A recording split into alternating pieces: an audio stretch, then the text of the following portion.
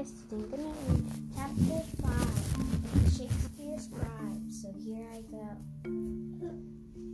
That Saturday, we gave our farewell performance at the Globe.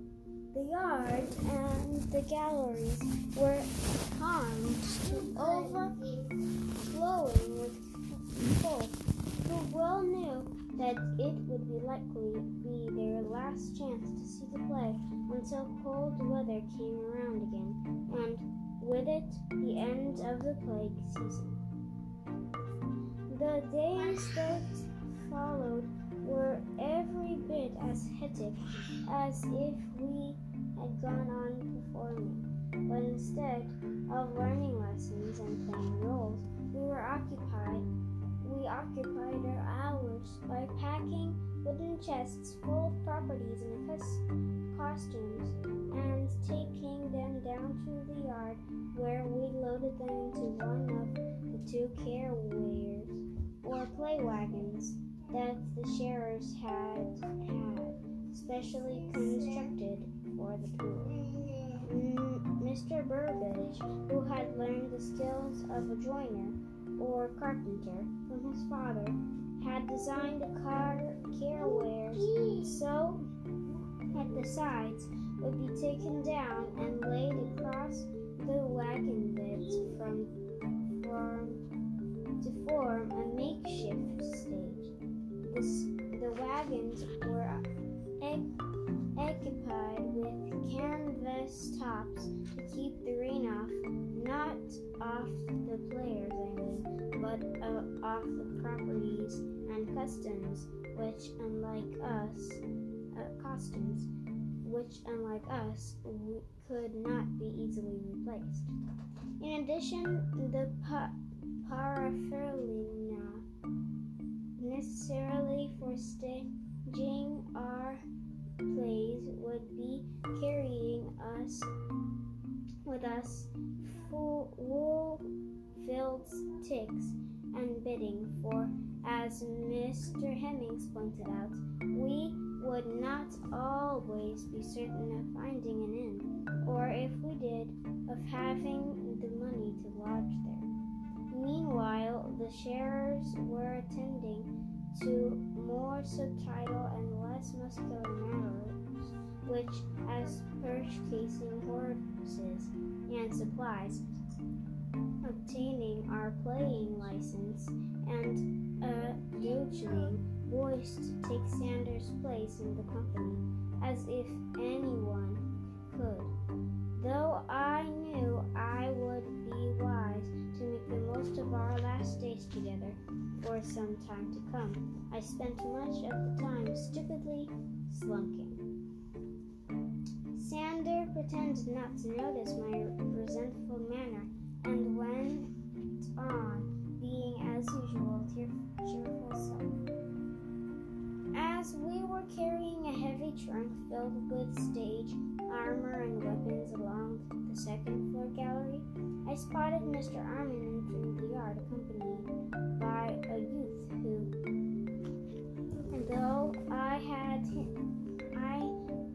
seen him but once before, I recognized immediately by his head and blonde curls. I sent my end of the trunk on the gallery railing the clapped a hand to my head. "Oh, law," I groaned. "They've hired the boy from the chapel children."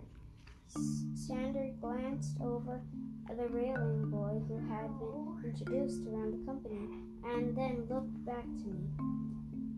"You don't need look so stricken, Wade. Surely it's better to have a capable actor like him than one of those dolts who we've had to put up with lately." "Oh, aye. Well, may you say that. You'll have to compete with him for parts. You'll be here playing horsey and wiping noses." Sanders smiled patiently. "Did I not tell you that you're every bit as good an It's not me you have to convince. It's the sheriff. No, says Sander. I think it's you. Let's get this down to the careware, before the arms fall off and they pack them eat the chest with the fake plaster limbs. As we wrestled the trunk down the gallery stairs, I kept one eye on the new boy. His manner was agreeable enough. He smiled in a charming way and greeted each member of the company with what seemed sincere pleasure. When he was introduced to Mr. Burbage, he almost reverential and, from what I could overhear, lavish in praising the man's portrait of Helmut, which the boy apparently had seen no less than 12 times. He seemed equally honored to make the acquaintance of Mr. Shakespeare. As we loaded the chest in the carware, Mr. Armin called, "Wait, Sander, come and meet our new prentice. You too, Sam." Sam, who was in the bed of the wagon arranging boxes and bundles, jumped down next to me. "Looks like a bit of a lip spittle to me," he whispered. "A what?" "You know, a bootlicker, a flatter." "Whist," scolded Sander. "Be nice now. It hurts not tongue to give fair words." "Just don't ask me to hold my tongue," Sam said. "That does hurt." We strolled over to Mr. Armin. "Boys," he said, I'd like you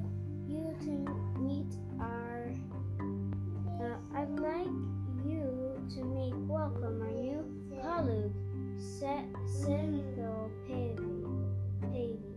"Salathiel," Sam echoed.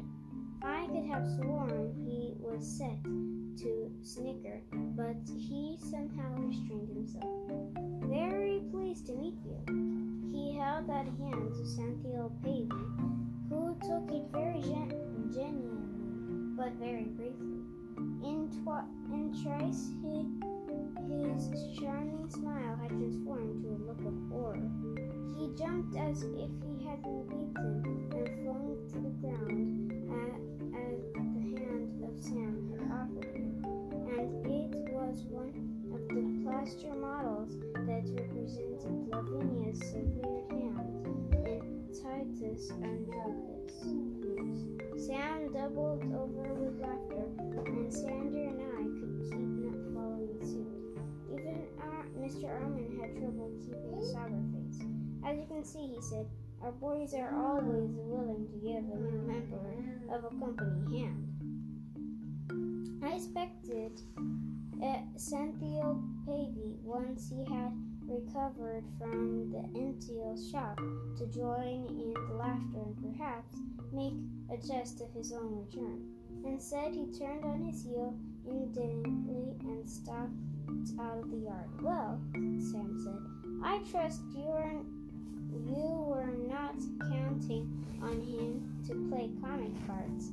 Clearly he has no sense of humor. And you," said Mr. Arnold, "clearly has no sense of tact. You boys had your fun. Now I expect you to make him welcome, boys, just as you were made welcome when you joined the company. Is that clear?"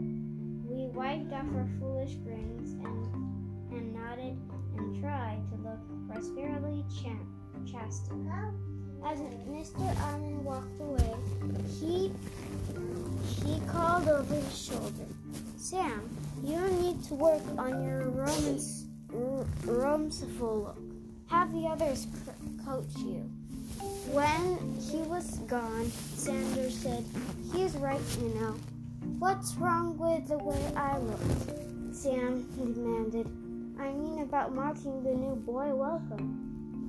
I doubt he's ever played an adult company before. It's bound to be hard for him." I thought back on how difficult it had been for me during my early weeks as apprentice, learning that that what was expected of me of delivering it. If Sander and Julia had not given me help and encouragement, I would not still have been with the company. It was, I suppose, my turn to do the same. I'll fetch him, I said, and we'll start over. Sam? Prompted Sander. Sam sighed and rolled his eyes. Yes, all right, I'll try. He screwed his face up into a grimace. How's that? Do I look corruptible now? Do you look as though you've swallowed a fish bone? I said. Just look normal. No. Oh, said Sam, that's even harder. Samuel Pavey was sitting on the edge of the wooden footbridge that crossed one of the many drainage ditches around the theater. He was looking glumly out over the Thames toward Blackfriars as though wishing he'd never left it. I came up behind him, clearing my throat so as not to startle him. Samuel? Or can I call you Sal? He did not answer or even acknowledge my presence. Undaunted, I went on. It seems we started off the wrong foot. I couldn't help adding, or hand, as it were. He gave me a sidewise glance that I was anything but amused. Perhaps Sam was right. Perhaps he did not just appreciate a jest. Knowing he must be feeling like an outsider, I looked for a way to include him. We'll all appreciate it, and you'd give us I'd almost said a hand. And you'd help us with loading the carriers for the tour. He turned to look at me directly at last, and his expression was less hostile than wary. Would they? Aye, those trunks get heavy, I said, flexing my aching arms. He gave me a thin smile that was totally unlike the one he had displayed when greeting the company. It held no charm nor warmth, but was good as a key.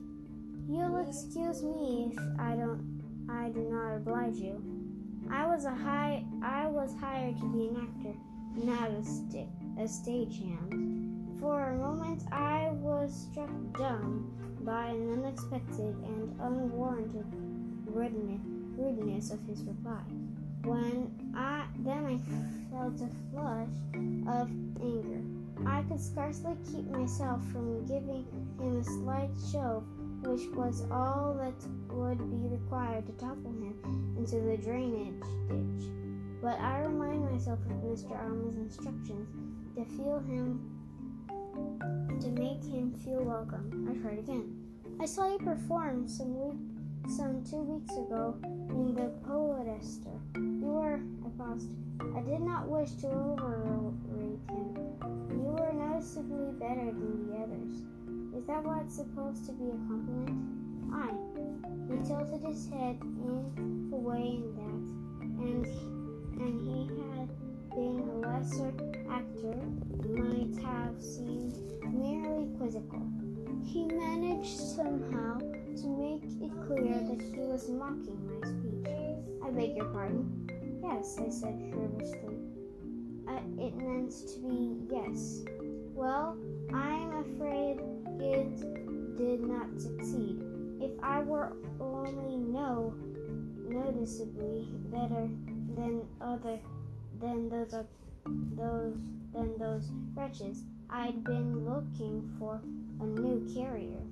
I was sorely tempted to suggest some possibilities, perhaps something to be hermiting line. But again, I restrained myself without effort. When I returned to the yard, Sander asked, "Did you find him?" "Aye," I said. "I found him in the conceited ass." "Really?" said Sam. That's good. I frowned at him. Why is that? Well, don't you see? He can take turns riding him. Though Sam's comment was made in jest, it had teeth in it. The truth was, the company could not afford a mount for all of us, so only the sheriff could ride. We prentices and hired men would, as usual, have to rely on Shakespeare.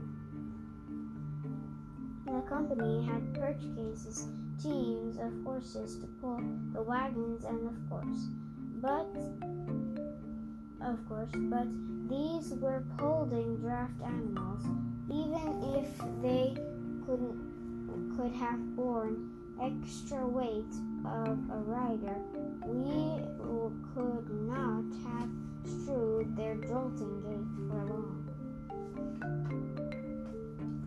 The day we had set for our departure proved a dismal one, but we could not put it off, for Mr. Hemmings had booked an appearance for us in the Reading 2 days hence. It would have been hard enough in the best of the weather to leave the comfortable, familiar surroundings and the folk I had knew and loved best for the uncertain existence of the road. The rain that leaked from the subdued sky made the prospect even less appealing. My leave-taking was as different from the way I had left Dr. Bright's home a year earlier as Berwick is different from London. Back then, not a soul had seemed to care a rush what had become of me. Now the young boys vowed noisily not to let me go, and had clung to my clothing like burrs until Mr. Pope pulled them off. Teddy, meanwhile, stood apart and gazed at me, unblinking, as though memorizing me. Goody Williamson tearfully embraced me, as though I had been her own son. Though Mr. Pope left me with a litany of advice nearly as exhaustive as that given by the Polonius and Lyrics in Mr. Shakespeare's Hamlet. But whereas Polonius' ultimate adoption was to thine own self be true, Mr. Pope stressed that above all, I should not whistle in the turning room, lest I bring ill luck upon the company. I reminded him that we would not have a tearing room. He dismissed this and went on to tell me of a wight he had known who whistled behind the stage during the performance. What befell him? I asked. One of his fellow players chucked a pot of face paint at him to shut him up. I struck him a temple and killed him as dead as a duck. Well, I said, that certainly was a luck. I donned my cloak. I must go. We're to meet at 9 o'clock outside the Newgate. I'll walk with you away, said Sander. Just as we were going out the door, Teddy rushed up to me and pressed something into my hand and quickly retreated. I glanced down at the object. It was a sheet of paper folded into a tiny square. I looked for Teddy, but she had vanished. Move your bones, called Sander. I'm getting soaked. I thrust the a square of paper into my wallet and caught up with it. You'll write me now and again, I hope, said Sander, and we traversed the muddy slope to the river. Mr. Pope says that most carriers who travel to and from the city would also handle letters. Hi, but how will you ever reply? They've told me some of the towns you'll be playing in. I can send letters ahead so to be held for you. I wish you were coming. No more than I do. But sometimes wishes must yield to duty. He put a hand on my shoulder. Cheer up. Autumn will be here before you know it, and everything will be the way it was, perhaps better. I would that I could believe that. Have I ever lied to you? Nay, not that I can. Go on. We shook hands. Then he urged me toward the waiting wherry boat.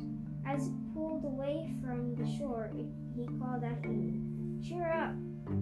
I waved and feigned a smile that did not credit to my acting skills. The boat had a small canopy that shielded me from the rain. Remembering the paper Teddy had given me, I drew it from my wallet and unfolded it carefully. It was crudely drawn picture of a group of human figures. Two fat ones, Goody Willingson and Mr. Pope, and a dozen small ones wearing wide grins. Standing apart from the others was a small figure with dark hair and eyes. Beneath the picture, printed in the crooked, uncertain letters, were the words, "So you'll not forget us." So that was chapter 5. Bye guys, see you later. See you later, see you later, see ya later. Bye guys!